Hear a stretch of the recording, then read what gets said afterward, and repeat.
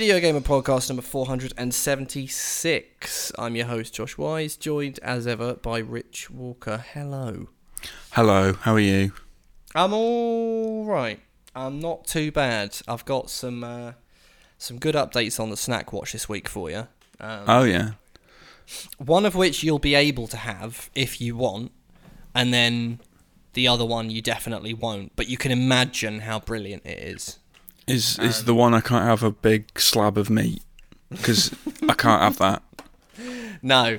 The one you won't be able to have is Whisper Gold Salted Caramel. Oh. Yeah. And the thing is, it's exactly what you'd pray that it was, with a really good measure of salt. Mmm. It really bugs me when it's just basically caramel, with like the slightest suggestion of salt, you know? Yeah. If you're going to do salted caramel, don't do it by halves. No. Go all in. Get all Salt in. it Get up. all in. I want the salt. It's brilliant. It's because the Whisper Gold. We've talked about the Whisper Gold before. It is like an underrated classic, right? Yeah, 100%. It's like on the lower rung of the sort of public imagination. Like people would just go to your Mars bars, your Twixes, your Snickers. But it belongs on the same sort of thing as like a Star bar, or maybe some people would have like a double decker as like a sort of bit of a cult chocolate bar. You know? Yeah. I always think of Whisper Gold as being sort of on that rung. I know that for some people the double decker, is a bit of a low tier chocolate bar, and to those people I say, have a word. Yeah, it's bloody sublime. Yeah, people, but it's weird. I have a funny relationship with the double decker because, like, it's like I think they're quite nice. Like, I quite like a double decker. I don't always buy them, and actually, I think that's good. Cause, One like, thing I would say is that they are quite sickening. They are a bit. Yeah. There's a lot there. There is a lot there, and especially with that stuff that's in it. What do they call nougat? Nougat. Yeah, especially with that. It's very nougat heavy. It's a nougat weighty heavy. nougat. Yeah, no, it is. It definitely is. And when I get one, I'm happy I've got one. But I'm also just then happy to leave it for a bit. And I think that's the virtue of a double decker. Whereas with a Whisper Gold, it's gold every time. None of that's surviving. Absolutely no, and I can keep going back for more with the gold, and I won't get bored of it, which is brilliant. So, Whisper Gold Salted Caramel, unbelievable. My local amazing off license has got them in because they know that I'll have them. I'm pretty convinced they stock stuff just for me. But, get them in just for you. I like that. Yeah. I think so. Well, they know I'm experimental. You know, they know that I'm unafraid to branch out into the exotic swamps of Snack Watch. You know, did I tell you that I went into my local and they had Fry's mint creams. Oh, they're amazing. That's tasty. I forgot how good they are. I just you got like the chocolate up front at the counter, and you get all your stuff, and you go to the counter, and then you're like, chocolate. And I look down, and obviously for me, it's like, none of this is. I wish I could have all this, but I can't. Yeah. And then I saw that, I was like, oh, those have got to be vegan because it's hot. It's dark chocolate. Dark chocolate, Pick really one up, dark. Yeah. Check the ingredients. Sure enough. Oh. And I even said to the guy, I went, "This is vegan." I went, "Brilliant." I said, "I'll have one of them." And he went, "Oh, we've got loads of vegan sweets back there as well." And I was like, "Oh no." I was like, oh, no. I didn't buy any. I was like, I'll bear that in mind for next time. I stayed strong, but yeah. So you fucked them. Yeah. Excellent. Speaking of, by the way, Fry's, again, underrated, just generally as a company. Oh, 100%. I have been, over the last, I'd say about a month now, been quite into Turkish Delight on the down low. Ooh, and full of Eastern promise. It's full of Eastern promise. Yes, exactly. And that's what I keep saying. And and I get a lot of blank stares when I say it. But 3 for £1.20 or whatever in Tesco. And of course, you know the Turkish Delight. It's it's like half a bar, isn't it? They're tiny little things. So I get 3 of them, and it will last me about a day, to be fair. But try to introduce it to my flatmate. I tell you what, it's tough to sell someone on a Turkish Delight. Have you ever tried? Really?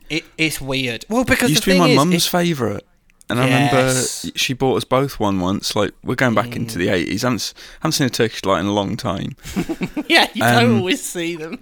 And Yeah, it's amazing. It is amazing, and let's just say thank Christ I acquired the taste at a young age. But I do think they might be an acquired taste, because you try and explain, and of course if anyone's had proper Turkish delight, like my flatmate went to, I think, Istanbul last year or before COVID. Christ, I can't remember, time flies. And he came back with a box of actual proper Turkish delight, and it was just a different animal entirely. Obviously, you'd kind of expect that, right? It's not going to be proper Turkish delight from Fry's, is it? It's going to be a sort of, substitute. It's not like authentic. No. No. But what it is fundamentally is really weird. You try to explain to someone, it's like, yeah, it's a jelly, it's a kind of gelatin, but encased in milk chocolate, and it's a weird taste, isn't it? Traditional Turkish delight hasn't got gelatin in it, apparently. No. Actually. Oh, I thought you were going to say chocolate. Yeah, I don't know about the gelatin. I think traditional Turkish delight I thought did, because it was made from like hooves and stuff like that. I don't know if it is, apparently. I don't know. Oh, right. I don't know. Well, anyway, whether it is or isn't, the one I had from Istanbul was, and it was unbelievable. But anyway, a very different beast. But I sort of gave my mate, sort of cut him off a piece of it for him to try, and he was clearly like freaked out by it, because it is weird. I love them, but it's he was like, ooh. he was sort of like, yeah, don't know if I'd reach for that myself in the shop when it's surrounded by other chocolate bars. And you said, well, more fool you. No Eastern Promise for you then. Yeah, exactly. Yeah. He doesn't know about the Eastern Promise, but I've tried to tell him. But yeah, so I've been sort of low key obsessed with Turkish delight. It's a really seasonal.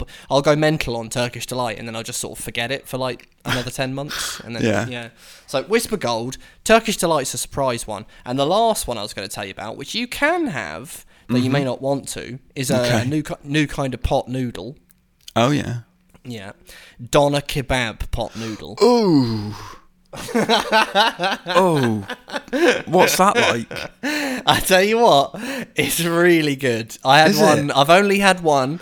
I bought it yesterday, and you know what's weird about it? Right, really, right. It's vegan, and I checked the pot for you, so you can have one. Yeah, but it really accurately recreates the flavour. And I should, full disclosure, I haven't had a doner kebab, I think, in about 10 years. I mean, when you used to go out and get pissed at the end of the night, you'd have a doner kebab if you really wanted some greasy nastiness. I think I'm the same. I don't think I have either. No. But from what I remember them tasting like, it was basically spot on. But they do this thing, which I never seen pot noodle do before, where it's like, you brew the pot noodle. Oh. There's like a little meter on the lid. What? And it gives you a sauce sachet, and then it says don't put the sauce in if you just want the authentic London doner, and then it says put half the sachet in if you want a sort of like a slight kick, like you put a little bit in, and it goes put the whole sachet in if you want your bloody head blown off. Right. So it even advises you to go steady on the sauce, which the Bombay Bad Boy does not do. So the options there for you to customise your own doner kebab pot noodle is what I'm saying. If you're reducing the spice on a Bombay Bad Boy, it's not a bad boy anymore. It's just a Bombay boy. It's just a Bombay boy, and who's interested in that? We want it to be bad, exactly. Yeah, you want a bad boy for sure. Yeah, I don't. It's silliness. Who's not doing the anyway? Yeah.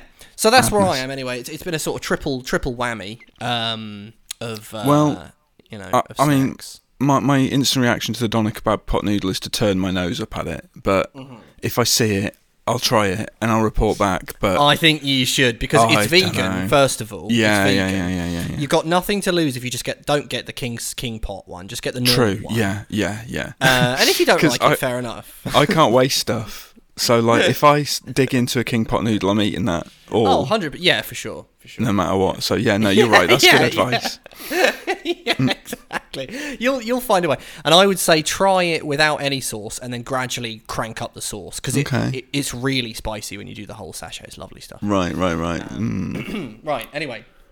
Yeah. We've got to get talking about video games, and then we can feed in to the pod as we go any silly purchases that we may or may not have made. How do you think people feel about the Video Gamer podcast, the first 10 minutes being about pot noodles and chocolate bars. I think they'd be upset if they had it any other way. I'd like to know.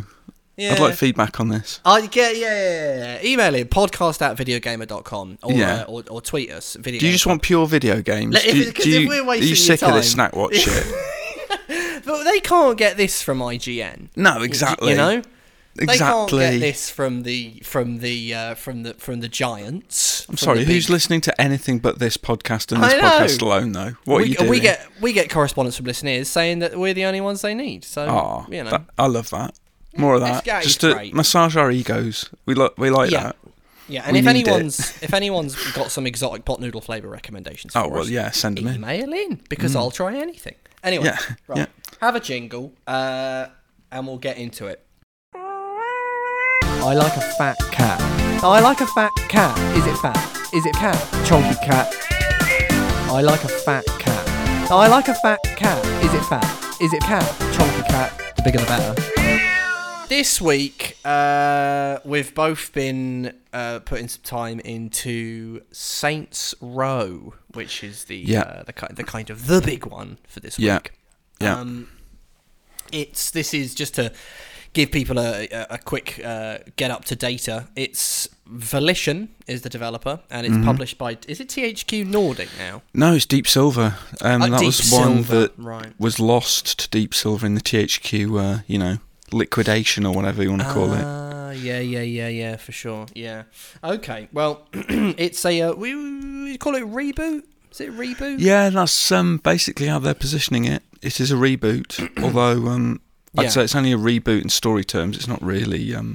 I suppose it is sort of a reboot in that it strips away a lot of the zaniness, if you like. It sort of scales it back. So once upon a time, we had a GTA clone called Saints Row that came out in 2006. Yep. Very much a GTA clone. The GTA clone is kind of a dying breed. I mean, these days, doesn't really exist the way it once did. Do you think Sleeping Dogs was the last original GTA clone? I think so. Yeah. I can't think of another one. I think it must be 2012. 2012, yeah. Yeah, it kind of just went, and then the ones that exist now are sort of like, it's Assassin's Creed, and it's like, well, that's, its own thing. There's no cars in Assassin's Creed. I can't rob a liquor store. Exactly. Yeah, actually, that's a good point, because like some of the stuff that used to mean that it was a GTA clone is now no longer the marker of a GTA clone. So, for instance, back in the day, if a game had a mini-map in the bottom left corner, that made you go, oh, it's like GTA. But now, that sort of little mechanic is in so many different things that it sort of just can't be considered that, can it? Really? Yeah, no. Like it's in Horizon Forbidden West, and you wouldn't really call that a GTA clone. It's much more of a, post-Ubisoft open world malark. A big part of Grand Theft Auto and being a clone is theft and auto. If there's no crime or cars in it, I don't think it qualifies. And you'd rather it be grand? Yeah. If it's grand, I mean, that's an added extra. But that's an added extra, if it's grand as well, then it fulfills all of the requirements of a GTA clone. Yeah. But you can get away with just being theft and auto. You can have theft and auto and we'll be happy. We'll be smiling and nodding. Yeah. But if you're grand, we'll be grinning from ear to ear. Yeah, and I think Saints Row kind of falls short on the grand bit, doesn't it? I would say it does. So, yeah. So you loved it, didn't you? I read your review and I didn't look at the number at the end. It seems like you loved it. Am I wrong? Rich is lampooning me, everyone. He's lampooning me. I did not. I'm a national lampoon. He's a national lampoon. Yeah. I didn't love it. It's weird. I went back to play the original Saints Row on Xbox, and I really enjoyed it. Within like 10 minutes, I was having a good time. It was funny. It had Michael Rappaport and Keith David in it. It was really, really simple. It just kind of took stuff that I was already doing in Grand Theft Auto and kind of beefed out bits of it. And actually, it did a bunch of stuff that was better than Grand Theft Auto at the time. Yeah. Things like trip skip or the ability to retry missions straight away. It just had loads of quality of life stuff, and it kind of cut to the chase a little bit. It had you moving up through the ranks a lot more quickly than GTA. And graphically, at the time, on the 360 in 2006, it was pretty beastly, because back then it was like, well, we don't really know what... it'd be a couple of years before we got GTA 4, right? So people didn't really know. When people played the first Saints Row, it was almost like, oh, this is what GTA might look like whenever we get that, But I think if I had to put my finger on it, it would be Saints Row 2 would be the game, which had the misfortune of coming out the same year as GTA 4. Yeah. And that's the game that kind of tried to differentiate itself by going down the kooky, zany route. And then, of course, Saints Row the Third just went really, really, really nuts, and so did Saints Row 4, and then Saints Row Gat Out of Hell. It was a series where you've got, dildo bats and, crazy, lasery. The new game, which is a reboot again, just called Saints Row, one of the problems for me is that it pares things back a bit, but, it just sort of ends up as a weird halfway house, because it's like, well, it's not as grounded as the original Saints Row, and also, you kind of just think, well, if you're doing this, why don't you just go crazy and just do the stuff that you do in the other Saints Row game? It's grounded enough so that it just becomes a little bit unremarkable. I was sort of waiting for it to kind of go beyond, and about as mad as it gets is maybe the mayhem and insurance fraud missions, which are nothing new. They were in the other games. Yeah. But that's when I had the most fun with it. It was just, being let off the leash and blowing stuff up and whatever. Yeah, for sure. Yeah, and I would say I had fun with the wingsuit, but the thing is, if you want that, just play Just Cause. Yeah, exactly. It's actually just done better in Just Cause, and you've got the tow cable gun and stuff in Just... if you want a sort of physicsy sandbox where you can do nutty shit and sort of just fly, then Saints Row's the one for you. Go and pick up... Just Cause. Just Cause is the one. In fact, go and get Just Cause 4, because that game was cheap thrills in a really good way, right? I preferred 3, personally. Four felt like kind of diminishing returns. See, I didn't play Saints Row 3, so for me, Saints Row 4... Do you mean Just Cause? I keep doing that. Unbelievable. They've mingled in my head. I never played Just Cause 3. It sort of passed me, but I played Just Cause 1, and then I played Just Cause 4. So I got the same sort of hit from Just Cause 4, and it had all the weather stuff, I can see how you'd like Just Cause 4 if you hadn't played 3 already. Yeah, I did hear even at the time, people were like, it's kind of just 3 again. But, They've stuck a tornado in it. Yeah, exactly. Yeah, for me it was lovely. But yeah, so it just sort of seems like with Saints Row, you're running around, you're trying to build up a criminal empire, there's other gangs, you got your missions, you got your side quests. It's still kind of a GTA clone, but only it's not, because it doesn't really do anything as good as GTA does it. It's like the shooting I didn't find very... It's got that classic thing where the shooting's like... Yeah, everyone's got health bars, and you have to unload an entire clip from an M16 into someone's skull before they fall down, and, maybe gradually you upgrade your stuff, and eventually you actually can take someone down in a reasonable number of bullets, but that's not really fun, so why would you want to do that? And the driving's it's got a kind of a comic booky, silly handbrake turn, which is quite fun, very sort of old school driving section in an EA Bond game, kind of loose, drifty driving. It's got some knockabout fun bits, but every time one of them came around, like when I leapt from a tall building and opened the wingsuit, it was like, could be playing Just Cause. And then when I did a cool handbrake turn, I was just like, oh, Miss Driver San Francisco, or GTA for that matter. I think the main issue I had was kind of a lack of mission variety as well. Because I felt like most objectives, you're either driving really fast to a location before the timer runs out, or you'd be fighting hordes of enemies, waves of enemies, shooting them. That was it. Those are sort of the 2 main objectives. There's nothing else really. No, and you know what's funny as well is that the things where they try and say that there is something, like if they say, like those wingsuit challenges, It's like, it made me laugh loads, because I made a beeline for those, because I opened the map, and I thought, stuff to do with the wingsuit, sweet.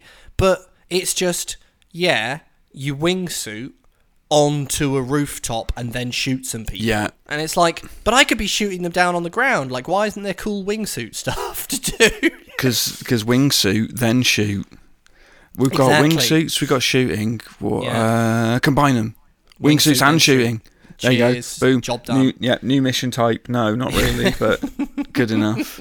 Exactly, yeah. There were some mission types where I was just like, really? Yeah. I don't want to do this. Sprawling out on the car roof while you shoot people. The riding shotgun missions, they got tiresome. Too many of them. The Pony Express ones, they annoyed me no end. Yeah. Do you know what? The Choplifter one was quite fun. Those are good. It's just, Yeah, well, it's just something different, isn't it? It's just something else. Yeah. Anything different was welcome.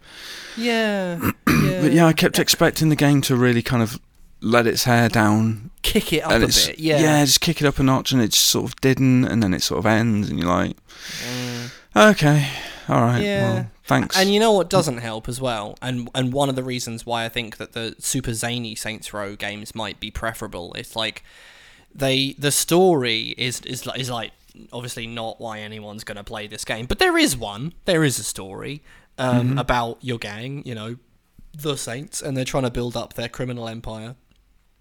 But it's really rubbish. It's got this very strange tone where I don't really know what they're going for, and I don't know what jokes that they would say they're in on. Like, I don't know who the target is of any of the punchlines. It's like, so you have these people that talk to each other like they're sort of like young, funny, ironic, millennial types, and they keep talking about like the side missions are called side hustles, and there's an app, and then someone says, they brought the gig economy to murder for hire, and there's all these like cracks and like jokes and stuff, and the characters just like nonchalantly will rock up at a place and just murder like 10 or 20 people, and then but they'll go home and they'll like make each other fajitas and sort of generally be normal, nice human beings to each other. And I suppose perhaps the people at Volition would be like, oh yeah, that's the joke. It's like an ironic thing. And I'm like, but who's the joke for, and who's the target of the satire though? Because you're not satirising America in anywhere near the way that Rockstar would. Yeah, that's it, isn't it? There isn't really a satire. I mean, you hit the nail on the head in your review, and I wish I'd made this same observation. The radio stations, like the little reports and stuff, in GTA, those are brilliant. Aren't they? The stuff between the music, or the talk radio stations. Yeah. In this, they're kind of very throwaway. I mean, it's not like they're bad, but they have nothing to say, and... No. Yeah. That's it. That is it. I think you've nailed it there. It comes across like they just have nothing to say. And it's just like, but I'm watching all these cutscenes and these characters are just weird. They're just fucking weird. Like, it's just like, there's like a kid who looks about 17 and he wears a bow tie, and they kind of want to have you believe he's part of this criminal empire, but he's like, not. They all remind me of like weird like Fortnite style creation. Like, none of them resemble sort of human beings in a way. It's like this weird comic book version of reality that sort of wants to be real and then at the same time laugh about stuff. But it just got to the point where, like, every cutscene I was just like, oh, shut up, just let me go and do this thing. I don't yeah, couldn't really recommend the game to people, honestly. Like, if you loved the other Saints Row game, I just wanted to play the first one. I'll be honest with you. I went back, I found the first disc of Saints Row in like one of those little DVD folders under the stairs, and put it in the Series X, and I think it zhuzhed up the graphics real nice. Yeah. And like within 20 minutes, I laughed at something on the radio. Keith David was brilliant. I laughed at a couple of jokes. Your enemies die in one shot if you hit them in the head, or two shots if you hit them in the body with just a basic 9mm handgun. The driving's decent. It just like, I was just like, shit. I wish it was this as potentially uninspiring as it is, this is the thing. Is better. I wonder if they even went back and played their own old games, or went and had a look at GTA 5, because one of the first things I thought is, I mean, this doesn't push the genre forward in any way, shape or form. It has nothing new. Like, GTA 5 came out almost 10 years ago. Yeah. And that's still, like, brilliant. And this doesn't it even come more, close. No. And also, GTA 5 feels more current even in its humour and its sort of attempts at sort of which is insane. Which is crazy. Yeah, if it had just had a bit more edge, you know, in it, and attempted something, you know, some, you know, satire of any kind. I mean, I was trying to think of, like, you know, what satire it does go for, and it doesn't really attempt anything, really, does it? Not really. It just doesn't have the courage of that conviction. It just it puts silly, jokey, internety humour in the hopes that you'll crack a smile, and you just sort of don't. But there are some cheap thrills to be had. You know, the driving can be quite drifty and fun. The wingsuits are kind of throwaway fun. That is the thing. I did have some fun with it. Like, you know, the hoverboard, the tank, the VTOL, the helicopters and stuff. Those are all really fun. Yeah, for sure. And it's fun to tow something around and use it as a wrecking ball. It's, you know. yeah, it is. It is. And some of the sort of effects and stuff, like when you smash through fences and through trees and stuff, it's got some nice destructibility and stuff. Yeah. There's some nice bits in there, but on the whole, there is just so many better. Go and play Rage 2. Go and play Mad Max from 2014 if you want good driving in a desert world. You know, there's just like there's so much more and better out there. But anyway. Yeah, enough it's of a that. shame. Enough of that. All right. It's, you know, we had some fun with Saints Row in and amidst the droll, right? The dross. Yeah. You, however, have been playing Curse to Golf, which I want to know about because I've been hearing rumblings that this is really good. Well, this is a funny one because on paper, this isn't my sort of thing. Like, no, indie bollocks, classic. No, it's not that. I joke about indie bollocks. I don't really feel that way. I love indie games, and I've played loads of indie games and I've enjoyed them, and I will champion an indie game. Yeah. Indie bollocks is, you know, it's a running joke, isn't it? Hoity-toity. But I mean, some people do sort of champion indie games above and beyond, but hey-ho, that's another thing. Look, that's their prerogative. I gave Roller Drome 9 out of 10. That's an indie game. Love it. It's brilliant. Yeah. Well, as I've often said, Half-Life is an indie game. There you go. So it's also brilliant. It's a meaningless, I don't want to get sucked into what makes indie. What Remains of Edith Finch? Gave that a 9. Also brilliant. Don't think that is indie. I think that was published by Annapurna. Yeah, but it's still an indie developer, wasn't it?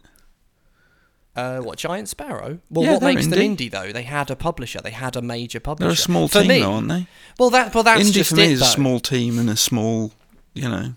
Well, that's I mean, but like, you know, I think there's 100 ways to do it. If you publish your own game, you're independent. Well, right? Radiohead were an indie band. Parlophone still, you know. Yeah, well, in music, there's like loads of ways of defining it. You can have an indie record label. Sometimes it's just aesthetics. People just go, oh yeah, he has greasy hair and ripped jeans, he's probably indie. And it's like, but you put them out on Sub Pop, which was just a massive label.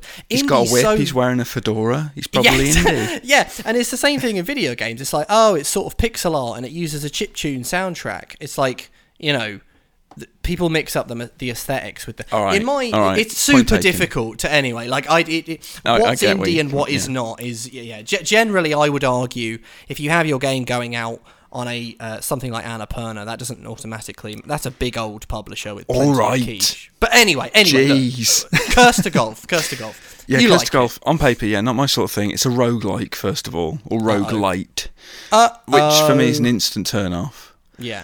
But my God, the pixel art in this is absolutely glorious. Like, it's impossible not to immediately fall in love with it. Is it golf?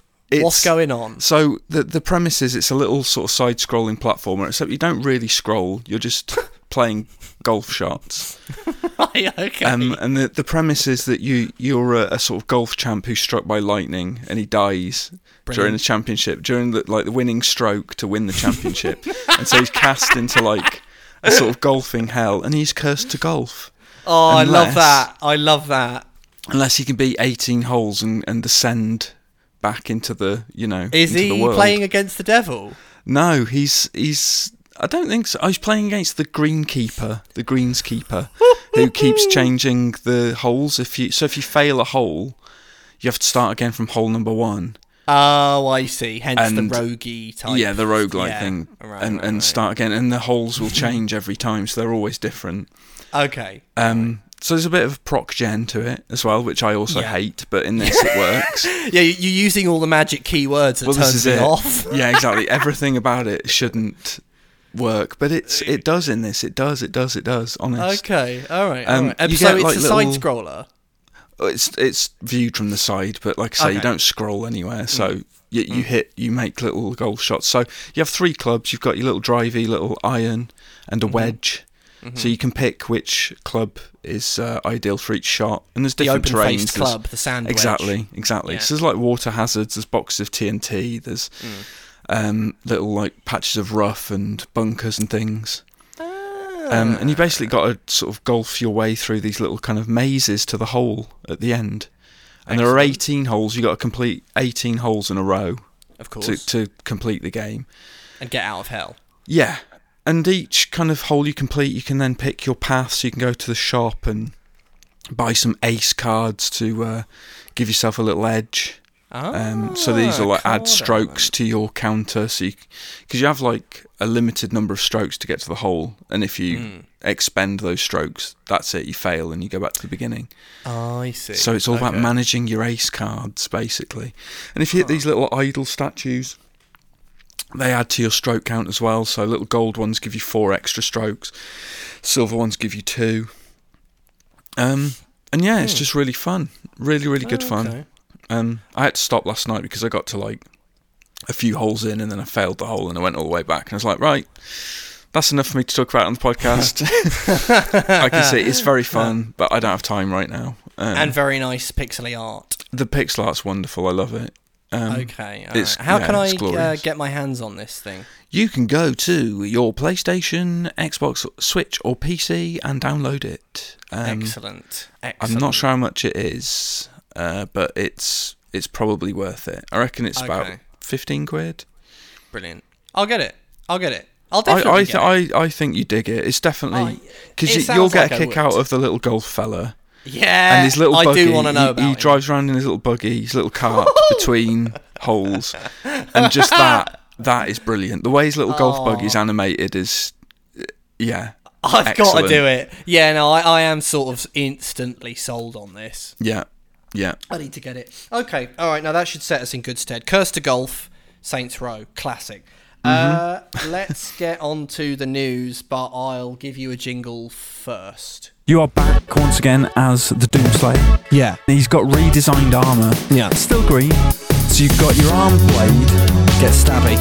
You've got like your rocket launcher. I like it. You've got the flamethrower cannon thing. You've got your super shotgun's meat hook. Yeah. You've got your blood punch. It's just like a big swing punch. Then you've got the spit out armour, spit out health, spit out armour, spit out ammo. Is it hell? Killing demons. Is it heaven? Damage. Demons. Horrible demons. Doom. News. Item number 1. We didn't get to this last week because I swanned off on holiday. Yeah, which couple of listeners are look. I know Rich Walker phones in from holiday, but I'm not as strong as Rich Walker. Well, Josh needs his time. He needs to reset. Give him a break. I need Whisper Gold salted caramel to relax. That's my Radox. Oh, didn't we say we were going to do a 2-hour special? I don't know if we can do that after all. We may not be able to commit to that. How about we do an extra sort of 5 minutes each week for a while till it adds up to 2 hours? So it all just balances out, and then that will shut them up. All right, brilliant. Because that's what we're trying to do. We just want to shut them up. Right. Alone in the Dark. Yes, please. Thank you very much. Yeah. I never played the original. It's weird with Alone in the Dark. Credited as being the actual progenitor of the survival horror, yes? Yeah, Not Resident Evil. Yeah, like sort of in a way, yes. Although because you could go back to like Sweet Home, which was the original. Sweet Home Alabama. Sweet Home Alabama. Leonard Skinner. The film. or the film with Reese Witherspoon. Yeah, that's a survival horror. That. If you can get through that. Well, if you can survive the horror of it, then fair play to you. Yeah. God, that's a shit film. Can I just say, if they're going to remake Alone in the Dark, can we get the inventory jacket back, please? The inventory jacket. Yeah. I forgot about that. Yes. Right. So, right, Alone in the Dark happened in the early 90s. It was actually a sort of point and click thing, to be honest, at the beginning. But it did. But it was also a horror, and you had a 3D. You had to survive. You had to survive. Then there was a reboot called Alone in the Dark: The New Nightmare, which came out for the PS1, the PC, the Dreamcast, and actually was then brought to the PS2. A bit of a, and it's quite a good game actually. In fact, I bought it the other day. Oh, look at on you! The old Steam Deck. Yeah, it was like £1.10. So I was like, cheers. Very nice. And then they it's mad, isn't it? It's ridiculous. And then they rebooted it again in 2008, which I actually think is kind of an underrated game. I know it got a big kicking, and I did laugh just now when you made fun of the inventory system in that game. I only ever played a demo of it, and that jacket inventory turned me off. I was like, this is stupid. It was a good idea, but the execution tied your fingers in knots, didn't it? Because the whole thing was, you look down at the person's body. Yeah, they'd open their coat. They'd open the coat, and everything that you could see in the inventory was right there. And it was in real time, by the way. Like, you couldn't, if there was monsters knocking about, you couldn't just pause. Yeah, you're being attacked while you're looking in your jacket. You're getting attacked. Give me a second, I'll just got spray in my jacket. Yeah, which they sort of took for Resi, because like in the Resi 2 remake, you can no longer pause for the inventory. You could pause in like Resi 4, the Tetris inventory. The thing is about that I'm going off on a tangent. I'll do the news first, and then I'll talk about that 08 one briefly. So there's another reboot happening. THQ Nordic has called it a reimagining of the game. Yeah, classic. Yeah, it's Pieces Interactive, which is a Swedish studio owned by THQ, is working on it. And they spoke with VGC. Michael, or possibly Mikael Hedberg, is directing and writing the game. And Hedberg worked on Amnesia and Soma. So kind of some good some pedigree. Cool pedigree there, yeah. And the monster designs, you'll be able to vouch for this, I'm sure, because I actually can't. The monster designs are by Guy Davis, who worked on Evolve, which I didn't play. The monster designs in that were cool. They were kind of Lovecraftian. Oh, well, it'll probably suit this then, because that's right up the street for this one. Yeah. And also, apparently, by the way, Guy Davis involved with monster designs, involved with Pacific Rim. So, wow, okay, well, there you go. Yeah, kaiju. I mean, I don't think there'll be any kaiju in Alone in the Dark. No, that'd be a turn up for the books. We can only hope, But what would you do if they put in a mini game with you in a mech fighting a kaiju? I'd like that. Was it Gypsy Danger? Was that Pacific Rim? Yeah, that was the one. That was the pilot. I like that film. That film was good fun. Sequel it was good fun. Is rubbish. I didn't see it, but I can imagine. It's not good.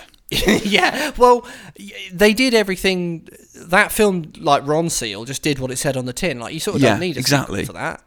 Yeah, this one didn't do what it said on the tin. It's really weird. I don't understand how it was so rubbish. Yeah, how do you fuck that up? Yeah, how do you... Yeah, exactly. The thing is, it wasn't Guillermo del Toro, so I guess that's that's where they went wrong. That's one way you fuck it up. Yeah. The new game, the new Alone in the Dark, will be a love letter to the original, which targeting, quote, a classic third-person horror game mix of strange and interesting characters, a dense atmosphere, and thrilling combat. What if it was strange and uninteresting characters?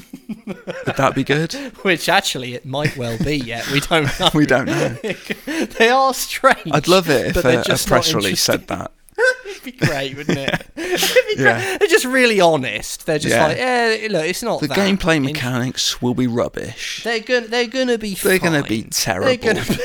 The game will be riddled with bugs. We're not saying that, by the way. over No. We're not saying that. That's We're what being we're silly. We're being silly, Billies. Set in the deep south of the US during the 1920s. Mm-hmm. Get the option of playing Edward Carnby, who's always been the protagonist of. Is that Prohibition era? Will he be carting around barrels of rum and stuff? I imagine he might well be, yeah. But you can also play as Emily Hartwood, so it's a sort of dual protagonist approach, exploring environments, fighting monsters, solving puzzles, and discovering the terrible truth about the mansion of Deserto. So I don't know what that's, Is it deserted? Is that what they've called it? Deserto? It might be. They're saying it's a mental asylum. Quote, a mental asylum where something is lurking. Yeah, well, we take that as read. Yeah. If we're fighting monsters, you've already told us we're fighting monsters. We assume there's something lurking. Yeah, it's not just going to be like a stray dog that's wandered into the asylum just looking for a little bit of food, is it? So. Yeah, although dogs... If you're talking Resident Evil dogs, scary. Yeah, Cerberus. Yeah. I'm up for it. Me too. Alone in the Dark gets a bad rap because it's never really. Yes, it sort of had a big hand in what we sort of think of as three-dimensional third-person survival horror, and it was a huge influence on Resident Evil. But Resident Evil was also better in a number of ways. It popularised the genre. Yeah, and there's cemented what it is. Getting around that, really. It's just sort of, that's what's going on. But what I will say, Alone in the Dark 2008, it did have some really good things about it, that game. It had some really... It's a sort of culty, quite fun sort of B-movie game. It's don't, because you're going to make me go on eBay again and buy a copy, aren't you? And I'm in trouble. I keep having arguments with Elise about this now. Have you had anything else? Yeah, I have. I bought 2 more DS games. Excellent. I wanted to buy Deus Ex 2 and I was like, can I buy it? It's only £2. She's like, it's not the money. It's the space. It's the amount of stuff. It's like, you can't buy anything else. I know. You've got a problem now because you love the physical media, but you can't deny that the space is an absolute bastard. Well, this is why we have the loft converted, but that's not washing anymore. I'm like, but it's just the loft. The loft. No, she's like, that's not what the loft is for. It's not for you to stuff full of, things. Yeah. What's it for then? Is my point. What's it for? If not shoving full of plastic shite. Yes. That's what it's. That's what we paid for. There's still half of the space left almost. I've got to fill it. Oh, you got to. Yeah, you do. You do. To be fair, but that game, right? My thing with Alone in the Dark was it did a few really, really cool things in the same way that Resident Evil stole its thunder at the sort of turn of the millennium. Yeah. Alan Wake stole a lot of that game's thunder. Yes. It's really funny. It's got McCaffrey, who voices Thomas Zane and is the voice of Max Payne. He voices Edward Carnby. Does he? Yeah. That's cool. It has the whole fire mechanic, which is really similar to the light mechanic, like the monster. Like basically, you can set fire to like anything that's like made of wood, and you can like rotate it around with the right analog stick. And fire is like the best way to defeat loads of enemies. And at the time, that stuff was in so many magazines and stuff, like previewing that game because the fire mechanic was like amazing. Plus, it was also an open world. Which is funny because actually, originally, Alan Wake was supposed to be an open world and it was supposed to feature driving, but they scaled it back. Whereas in Alone in the Dark, it still does feature driving and you could drive around the whole of Central Park. Do you know what? It sounds to me, and I say this having only played the demo, which featured a bit of driving and was annoying. It seems to me maybe they bit off more than they could chew with that game. Oh yeah, for sure. Like they had a fat up budget and they like previewed the shit out of it. Like the marketing on it was massive. Kind of helped Atari. Yeah, for who published it. Yeah, for sure. And shout out as well to like the best version. Like there was when it came out on PS3, like a year or 6 months later, they had this thing Alone in the Dark Inferno, and they just fixed like a bunch of the stuff. Like that's just the best version of the game. But at that point it was like a bit of a moot point because no one cared anymore. But it did just fix quite a few of the bugs and stuff. And yeah, interesting. Just a bloody good one. Anyway, Alone in the Dark reboot. Yes, please. I'm really excited for this, but it comes with a caveat. There's a new Tintin game happening. Tintin Reporter, Cigars of the Pharaoh. Yeah, have they said... Because the thing is, at the end of the trailer, you see his little press card, and it says Tintin, and then below that it says Reporter. But on the actual game, I think it's just going to be called Cigars of the Pharaoh, or Tintin Cigars of the Pharaoh. I don't know if it's Tintin... It is Tintin Reporter, Cigars of the Pharaoh. I wrote this up yesterday. Really? That's the full title, yeah. Who calls their kid Tintin? It's mad, isn't it? Yeah, what's going on there? It is mad. He's got a little quiff, and but I watched the thing. I love Tintin, I really do. Yeah, he's alright. I got a mate who looks a bit like Tintin, so that's good. That's great. Yeah. That's great. Yeah, it looks cool. But the only problem is, it's the game is inspired by Cigars of the Pharaoh, which is I think the fourth book of the Adventures of Tintin. Yeah. Is that when he's like illicitly smuggling cigars? It's, well, sort of. The whole thing was like it ended up being like a big drug trafficking thing. Yeah. So, because Tintin always had this kind of dark edge. Like, it was always about this little lad who was like a little intrepid reporter, and he had his dog Snowy. But sometimes it just ended up being some real heavy shit. Like, just a drug trafficking network throughout the Orient. Like, it just nuts, really. Yeah. But anyway, the only thing is, and I hope, and my fingers are crossed, but it is Microids. And yeah, the thing is, Microids, they have like really cool taste, I think, particularly for comic books and stuff. Like, they did Black Sad, Under the Skin, and they did 13, the remake of 13. That turned out well, didn't it? And now they're doing this. And the problem is, a running theme there is that Black Sad and 13, he didn't launch in it. They launched really hampered with bugs and shoddy stuff. Yeah. And it's just a bit like, I don't know if it's fair, and I sort of feel bad, but it's Pharaoh. Pharaoh. I don't know if it's Cigars of the Pharaoh, but I sort of don't associate Microids with like safe hands. I can't think of a game Microids has published that has released in a lovely, robust, rock-solid state. I will go on Wikipedia and I will have a look, because there might be, but I agree with you. In recent memory, at least, yeah, that I don't know that their name really comes with the seal of quality. Well, this one isn't coming out until 2023. It's going to be on PC and consoles. So, look, who bloody knows? Let's cross our fingers, because I really want it to be good. One thing I will say is I don't like the look of Tintin that they've got in the game. I know they say it's based on Hergé's drawings, but I think he looks fucking weird. He looks like a ventriloquist dummy. So, first thing I'd be doing is sorting that out. Yeah, imagine that. It's like a sort of Sonic the Hedgehog situation where they just patch in a new Tintin. I thought it was alright. That's just me. Yeah. I might be wrong, but I thought he looked odd. You prefer the look of Jamie Bell in the Steven Spielberg film? Yeah. You loved a bit of that, didn't you? Well, do you know what? It's actually not that far removed from that. Yeah, it's sort of similar, isn't it? It's a weird one. They kind of try to make him look like a 3D human. It's like, he doesn't look human. He should. I mean, he vaguely does, but you know what I mean? Not really, yeah. He should have his little dot eyes. Don't give him real eyes. Little dot eyes, little quiff, and little sort of shoes. Don't forget his little shoes as well. Yeah. This one's kind of cool. A cancelled Iron Man game from Avalanche Studios has made its way known on the internet. And aren't there rumours that EA are making one? Yeah, that's the thing.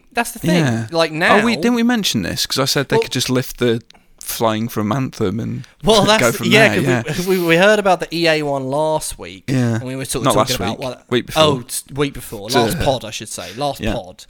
And, we sort of thought, get the Anthem stuff going on. That makes sense. But this would have been really, really cool, because so basically Avalanche Studios, the people that make Just Cause, which we were just talking about, Christopher Sundberg, who was one of the co-founders of Avalanche Studios, has revealed that his team was working on an Iron Man game for 2 years before it was cancelled. Yeah. He left Avalanche in 2019 and formed a new studio, and he was saying basically that around about 2012, they had an open world game, and it was cancelled following a couple of years in development. Disney and Marvel wanted the game to be completed very, very quickly indeed. And he said, quote, I was a mess by the end. It was like shortening development time, increasing budget. We would have to hire 70 or 80 people to the team that I would have had the responsibility to find a new project for.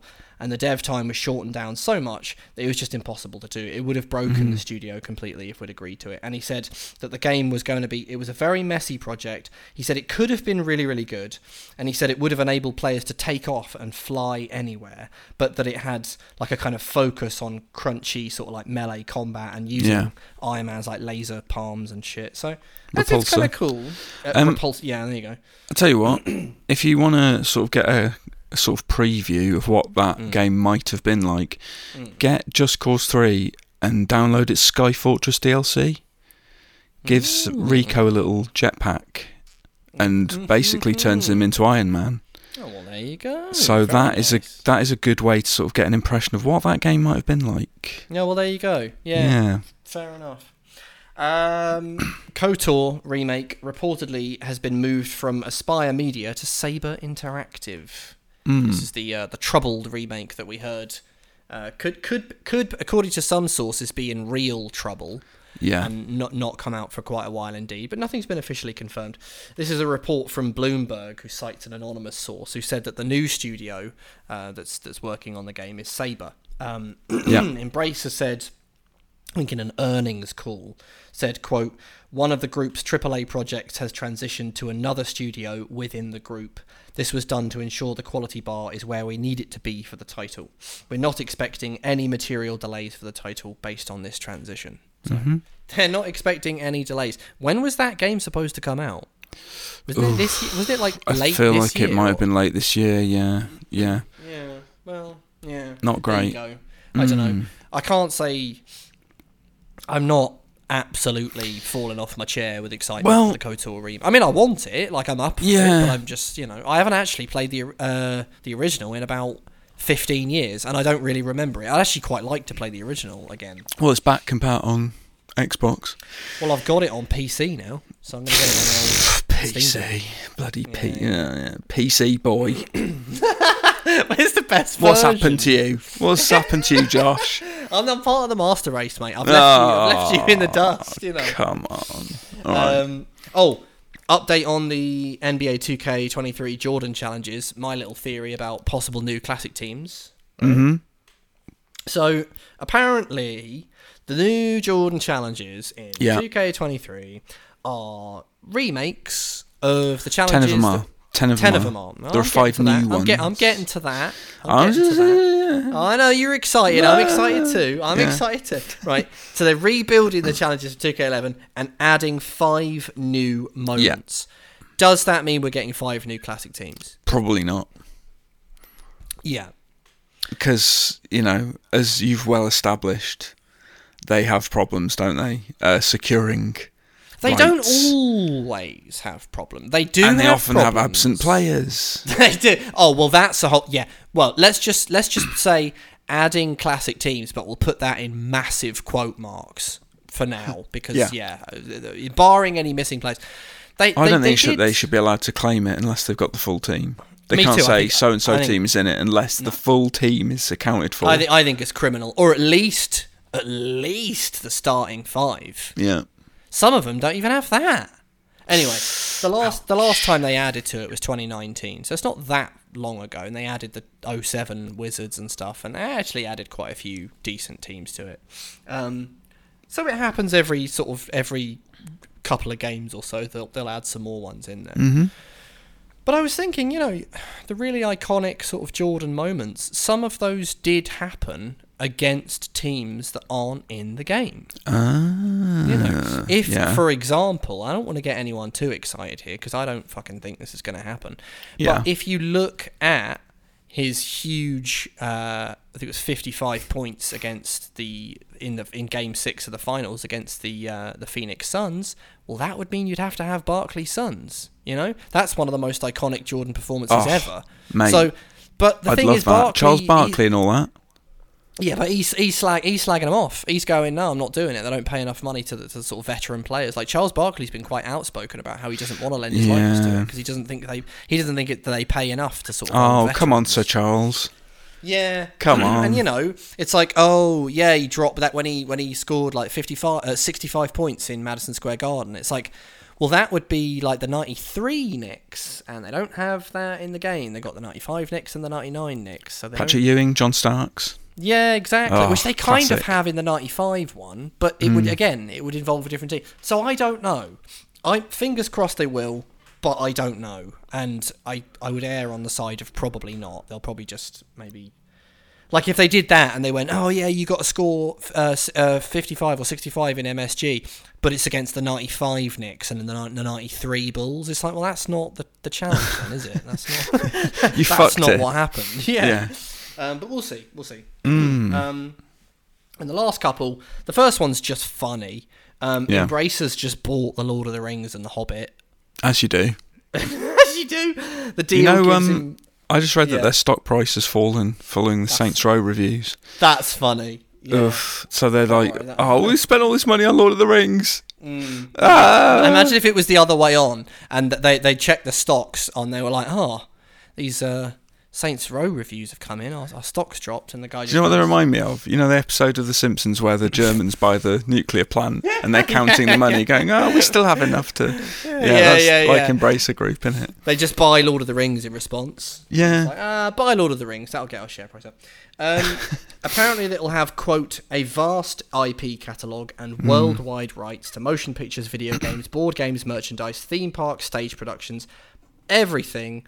to do with The Lord of the Rings and The Hobbit by J.R.R. Tolkien. So there you go. Does that mean they now have ownership over the films and the Rings of Power thing that's coming to Amazon as well? Well, I wouldn't. I guess so. Thought no. So. I mean, well, they'll own the. They'll own the IP. I don't know if they will start to get because they don't own Amazon. So deals that were done before the buyout, I imagine would. But I don't know.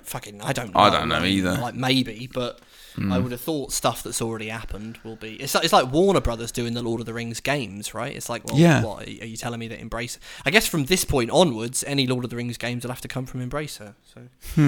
Anyway, last but not least, kind of a legend. Hiroyuki Kobayashi has left Capcom to join NetEase or NetEase. They're assembling quite a team, aren't they? NetEase, because they've also got Nagoshi, haven't they, of Yakuza fame. They do. Crazy. Kobayashi should be celebrated. He has been a producer and a programmer and a planner and all sorts of stuff for just everything that Capcom's done in the last... he was a programmer on Resident Evil 2, Dino Crisis 1 and 2, producer on Devil May Cry, the Resident Evil remake, just all of it. And he made that mug that Chaz Palminteri drops on the floor in Usual Suspects. Yes, he did. He did. Kobayashi and Redfoot. Yeah, he did. He smashed it. He smashed it. Yeah. And he was portrayed by Pete Postlethwaite in the movie. Yeah. So, which makes sense. Yeah. So it's kind of, he said, quote, after serving 27 years with gratitude, I've departed from Capcom on March 31st and will be officially joining NetEase Games as a producer. I will strive to continuously create more enjoyable entertainment experiences for everyone at this new company in this new era. So there you go. Wow. Good. Blimey.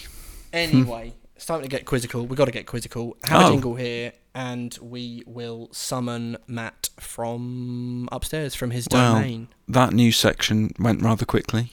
Yeah. Well, I like to keep things brief. Sure. All right, I'll go and get hold of that Matt fella.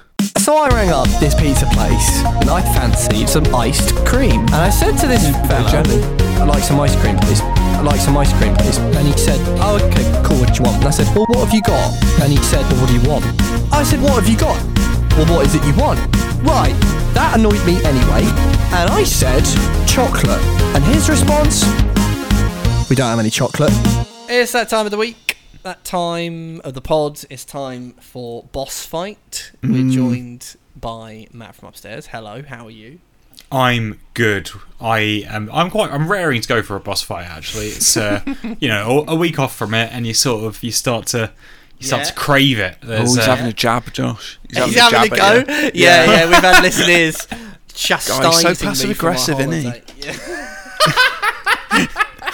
he? Yeah. No, I know what you mean, because when I sat down to record today, I was sort of like, little bit of boss fight, sharpen up the blades, get the lads raring to go, at each other's throats. I sort of thought, this is going to be good. We've got some good stuff. Of course, we were saying last pod, we've sort of put the controversy to rest about the Masquerade. Yeah. No more correspondence. Well, there's two more pieces. One of which is this is not laid to rest. Rich loves this bit. Rich absolutely adores this bit. No, I will say, there's two pieces of correspondence. One of them is just fine, right? Okay. In fact, no, do you know what? I'll just read that out first. Right? Yeah, go on. So this is from Jack Wilkie, the original Masquerade dweeb. The agitator. The original agitator. Absolutely love him. Yeah. Anyway, so he says, hats off to the email about the Masquerade being an institution. Can't argue against that. So fair play to Josh Freeman, because he's the one that sort of blew it wide. Yeah, open. good stuff. And now we got confirmation from the original Jack Wilkie, and then he just says, on a different topic. Well, he's talking about snacks then. So I'm just going to put a pause on Jack Wilkie's correspondence there. That's that then. Surely. You'd think that was that, right? we've had one more person who's having a pop, right? And fair enough. I'll air this person's grievances, but I'm pretty sure. Well, we'll get to it. So this is from Paul. Paul Laporte, I should say. Dearest esteemed gentleman and unrepentant scoundrel, Josh Wise. Yeah, I like it already. Yeah, it's good. It's pretty good. Right. I'll sort of power through this because it's By a the long way, I one. sniggered at his name because it sounded a bit like pulled pork. It did a little bit. Yeah, Yeah. so He's sorry. Actually, it says here he's from Foam Hammer Games. Oh right, okay. He's I think Paul is possibly a developer or something. Cool. I haven't. He's clearly a Masquerade dweeb. Anyway, he says, So as a 25-year veteran of the Vampire the Masquerade, I've sat idly by for the past 2 weeks, waiting patiently for this travesty of a boss fight question to be overturned by the host, who'd been made aware of their mistake. Instead, I watched Josh tap dance around his error and attempt to say that the answer, in fact, was correct because it met with boss fight parameters. Now, I will just say in my defence, I did have a little tap dance, but I've also had someone come in from Michigan. I've had the original guy who raised it as an error throw his hands up and admit. I got Matt, I got Rich. Everyone agrees. So it's not just me, but we'll move on from that.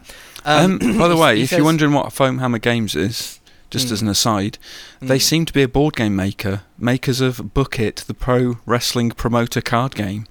Oh, well, there you go. So he probably knows all about that. So we got a tabletop expert. Yeah, and he in. says he's a 25-year veteran of Vampire the Masquerade. So there you go. I don't doubt it. So this is coming from some pedigree here. And he says, I've heard him say that the answer was correct because it met the boss fight parameters, shifting the conversation to the legality of the answer and avoiding the true problem. My goodness. He says the issue at hand should not be, is the Masquerade an institution or a hierarchy, etc. The issue at hand should be, did the clues provided allow Rich? He says Rich. I would say Rich and Matt.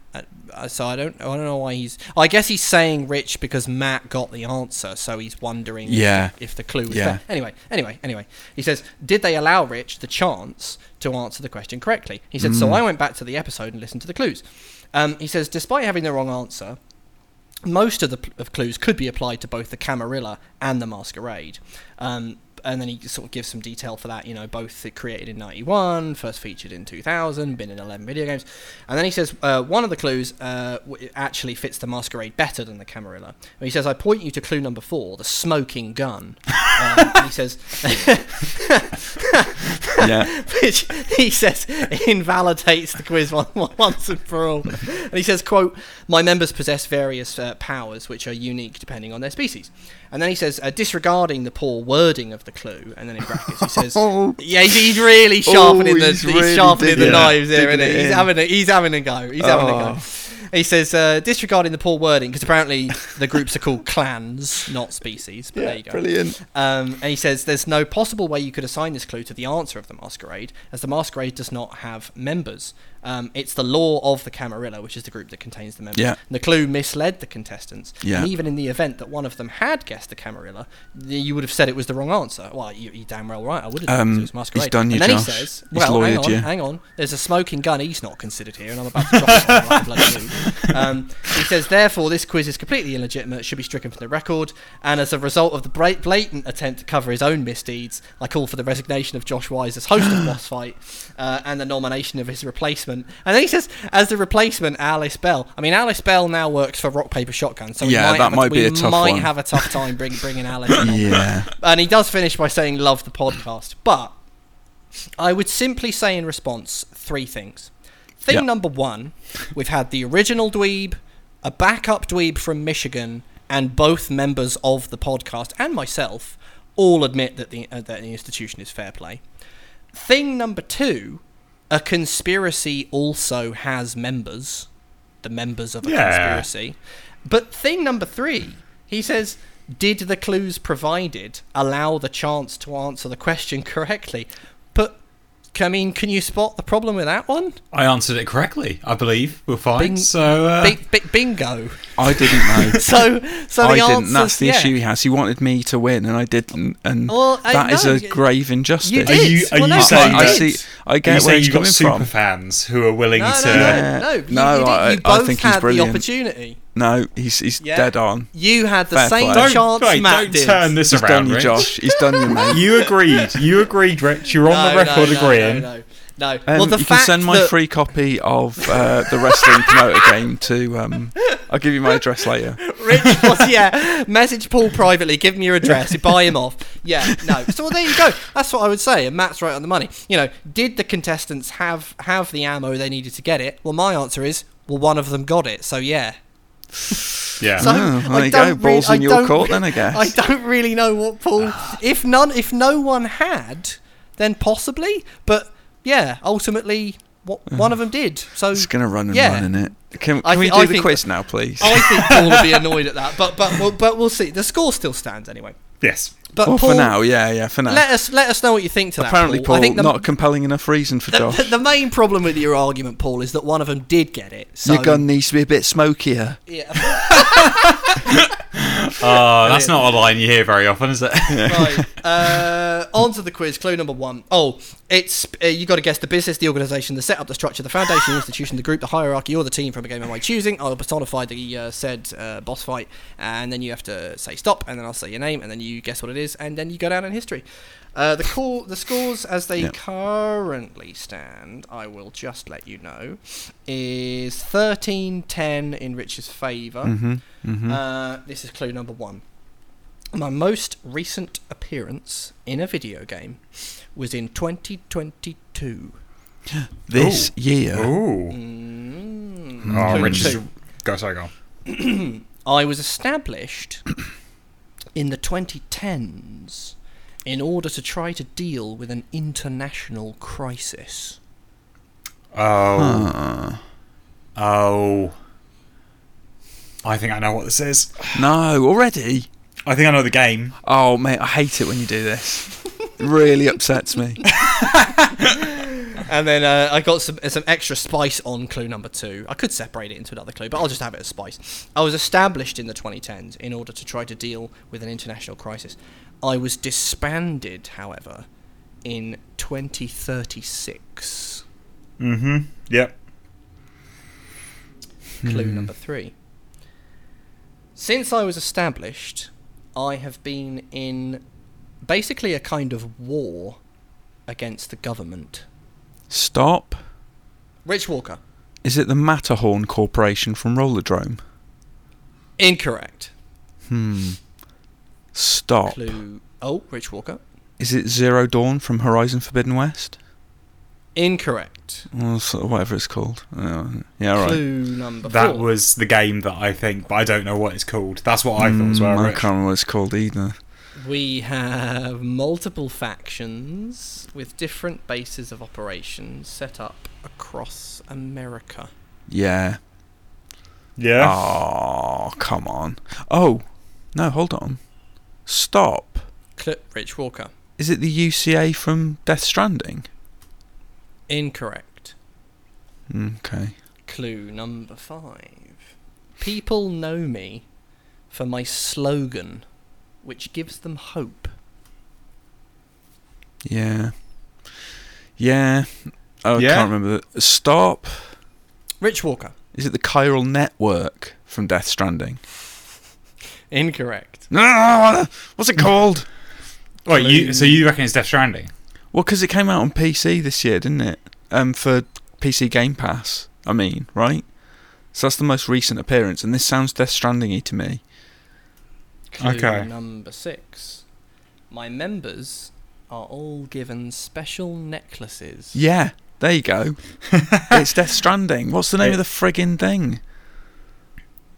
And clue number 7.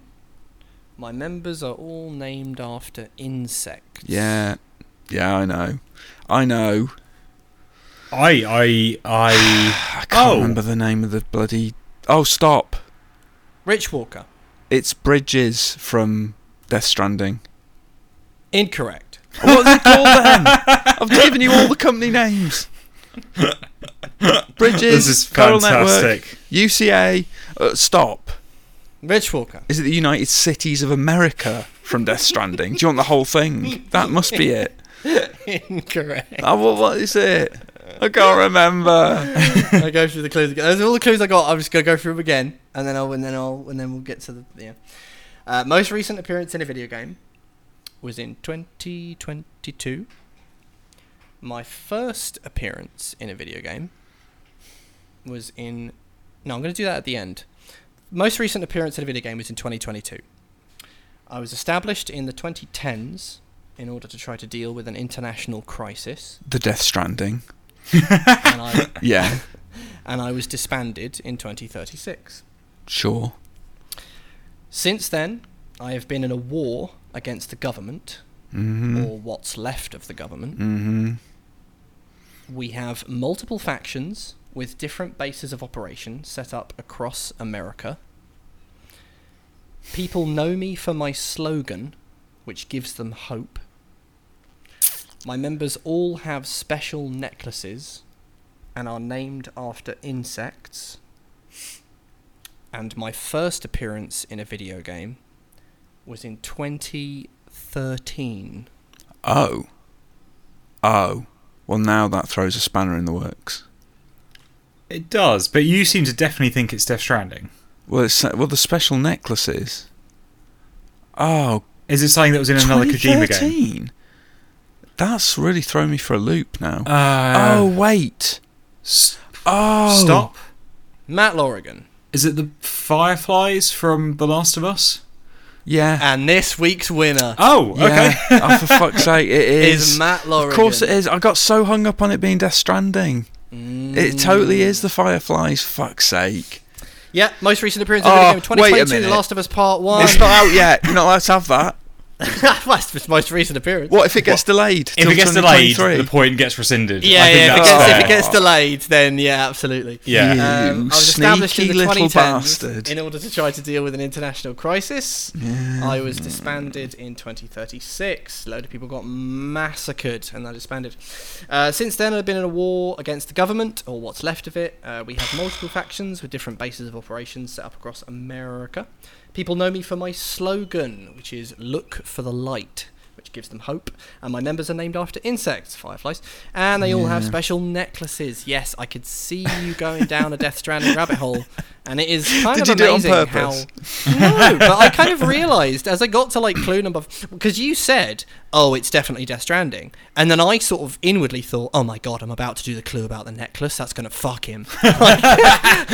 It was like before I did the necklace Well, then clue. the so I sort of- insects thing threw me for a loop a bit. But I was like, oh, maybe there are some of them named after insects. Like, I don't remember. You see, you say any of them that, being but named after insects. you say that because I've not played Death Stranding, so I knew nothing. And I swear to God, when Josh said, I might be wrong, but I remember when Josh said about the insects thing, you said, yeah, Yeah, which 'cause I made thought- me think that you were fully No, on but in the board. back of my mind, I was thinking, yeah, and I was like, yeah, that sounds right. No. Yeah, but you sounded so confident about it that Or I was was I trying like, to also wrong it's foot you as obviously well, Death Matt? Stranding. Yeah. Didn't work though, did it? Should I try to put me off? Yeah. There you Balls. go. Yeah, well done to Matt from upstairs. That's Thank the you, score is thank now you. 13-11, barring any madness from Paul Laporte of Foam Hammer Games. No, right Sword in. Games. Well, Foam hammer. you said foam hammer. Foam Hammer.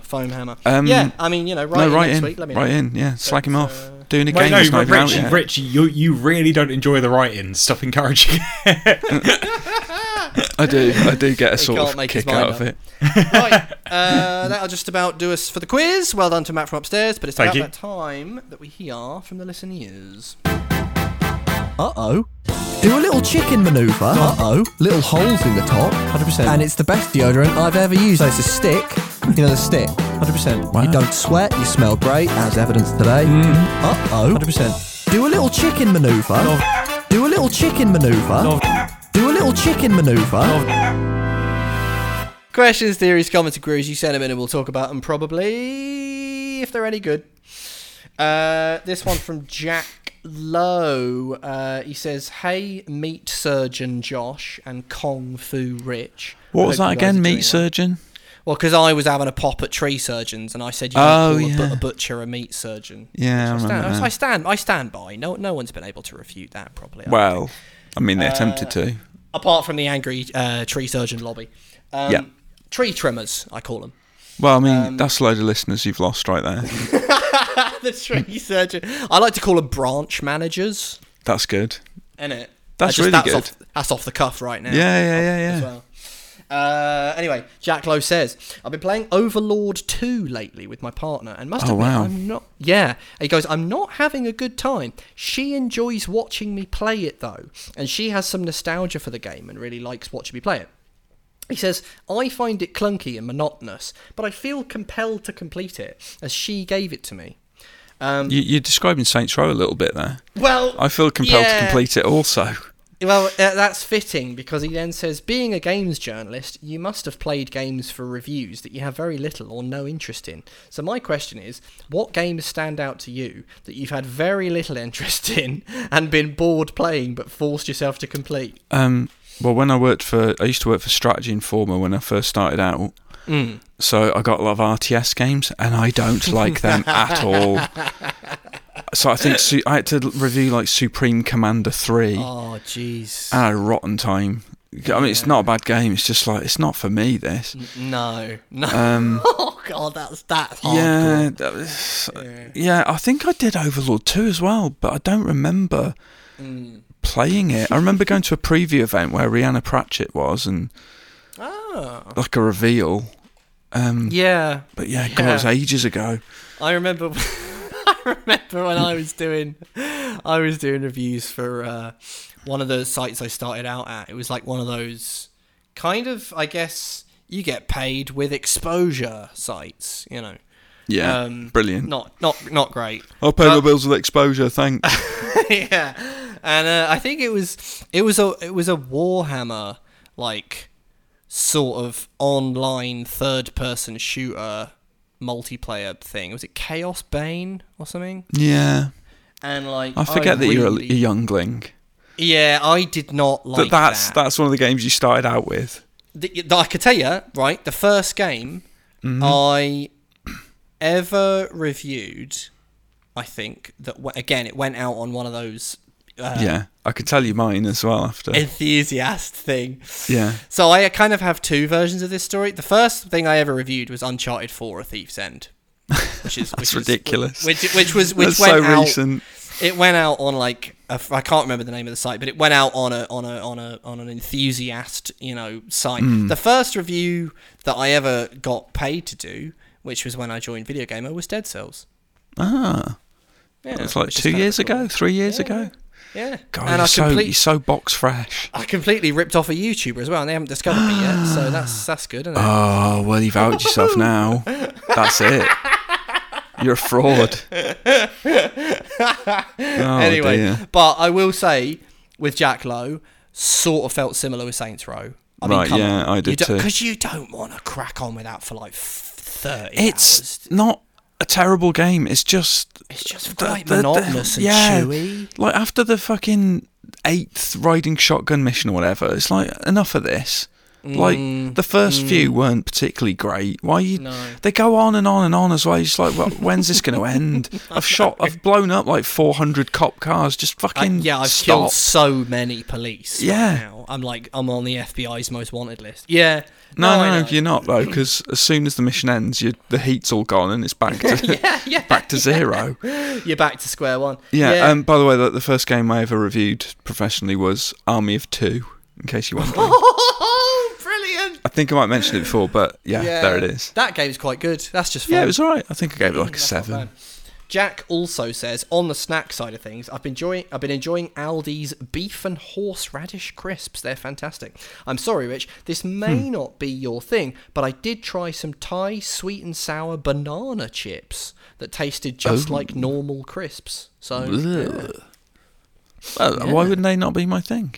sweet and sour I could be banana interested. chips. Yeah. Yeah, I suppose you could be. I don't If know. they were Have you like meat expressed a chips, dislike? then no. I'm But, sorry, yeah. Rich. Oh, maybe he was saying that about the beef and horseradish because they might not be vegetarian. They might. Yeah. You find a lot Could of be. meat flavoured things Yeah. are. Beef and tomato it's pot true. noodle is. Well, Can eat doner them. kebab. Doner kebab pot noodle. There you go. As we found out this week. Yeah. And then he says, no low blows this week, guys. Love the show and missed it while you guys have been away. All the best, Oh. Jack Lowe. Thanks. What a sweetheart. What a bloody sweetheart. Thank you very much. Yeah, it's nice, isn't it?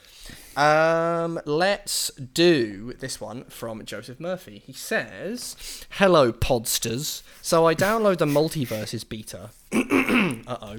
Yeah. And within 20 seconds of Uh-oh. clicking... it's good this. Of clicking on the game, I was prompted to go online and create a WB... This really fucks me off, this. Was prompted to go online and create a WB Games account in order to continue. I immediately closed and deleted the beta and played something else. Just can't be arsed with this stuff. Discuss. Well, that is so bloody refreshing. And look, this conversation has nothing to do with how good Multiverses may or may not be, and it has everything to do with making me do stuff. You And it really shouldn't have fucks to. me off. It should be optional. Also, can I just say how much I hate user agreements at the beginning of every game? Yeah. Scrolling through reams and reams of text. Who's reading this? Nobody. No one. Nobody's Well, reading actually, that. my flatmate does because she gets nervous about everything, but she's a Oh, special what? case. Yeah, she'll actually read through. She's a special case, but yeah, she's the only one I know that does it, to be honest. But Wow, okay, it's mad. It's mad. And Yeah. but this is user agreement. Yeah, that's one thing, especially when you make me scroll because some of them EULA make you scroll. privacy policy. Yeah, I mean, look, Yeah. that's one thing.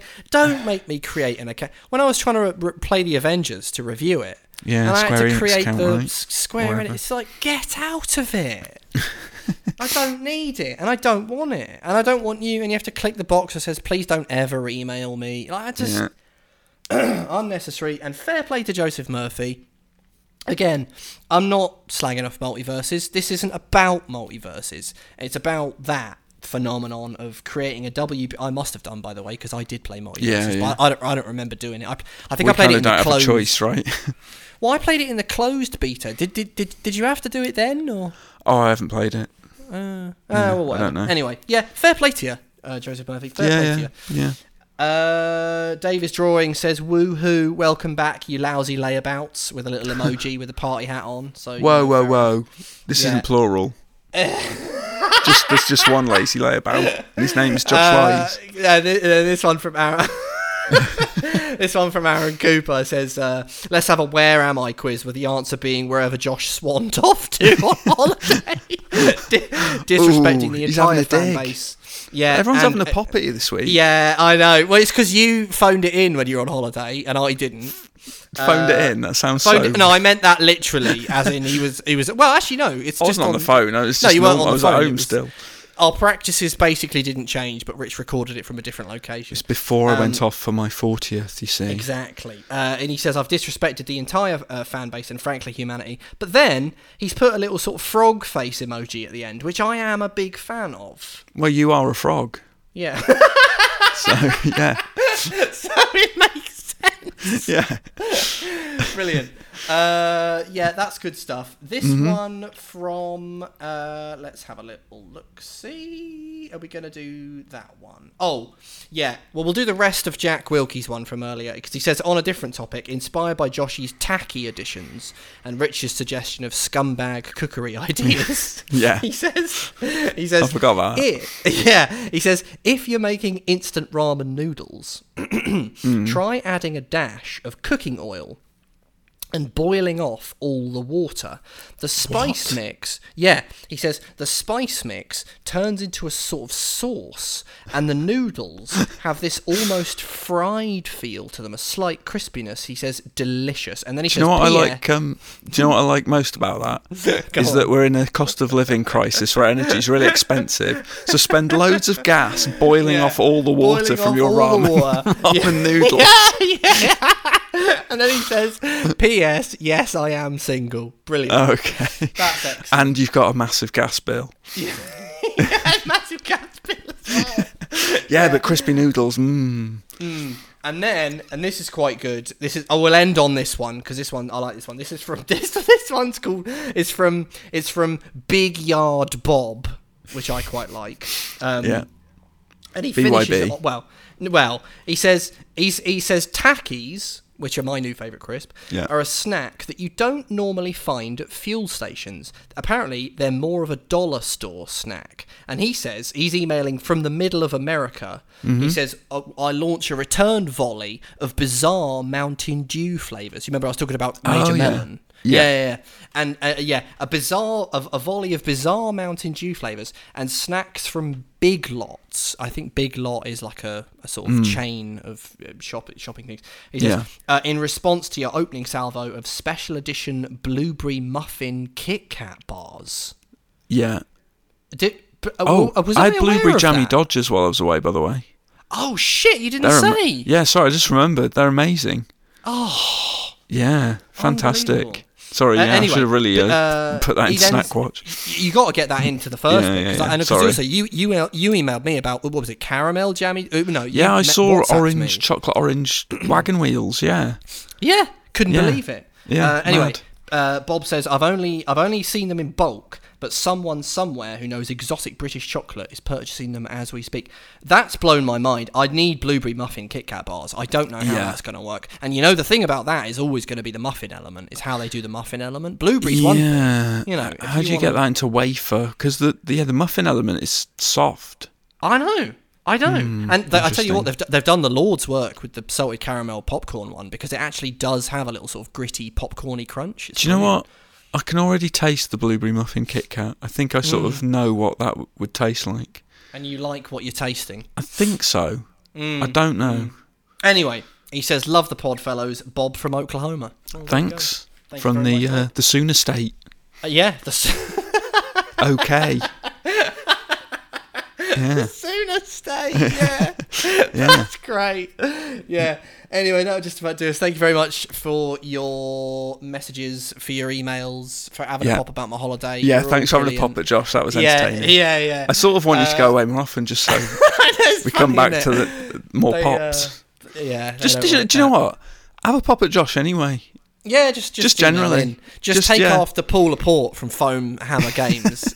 And really sharpen the knife. Get it in there. He likes it. Yeah, love it.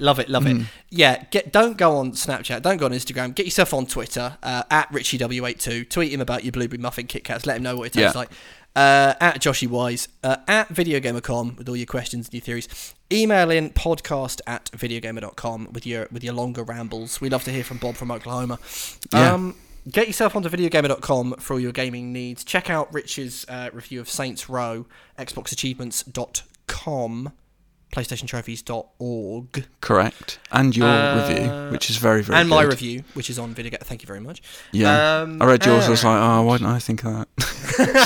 That's always the way. Oh, you flatter me. It's too what was late, the other thing I was going to say? I think that's everything, Yeah? Yeah. Oh, thanks to Adam Cook, Andy B, and Colin Mahern for the music and for the memories. And we'll talk to you again next week. But it's goodbye from me, goodbye, and it's goodbye from Rich too. Goodbye.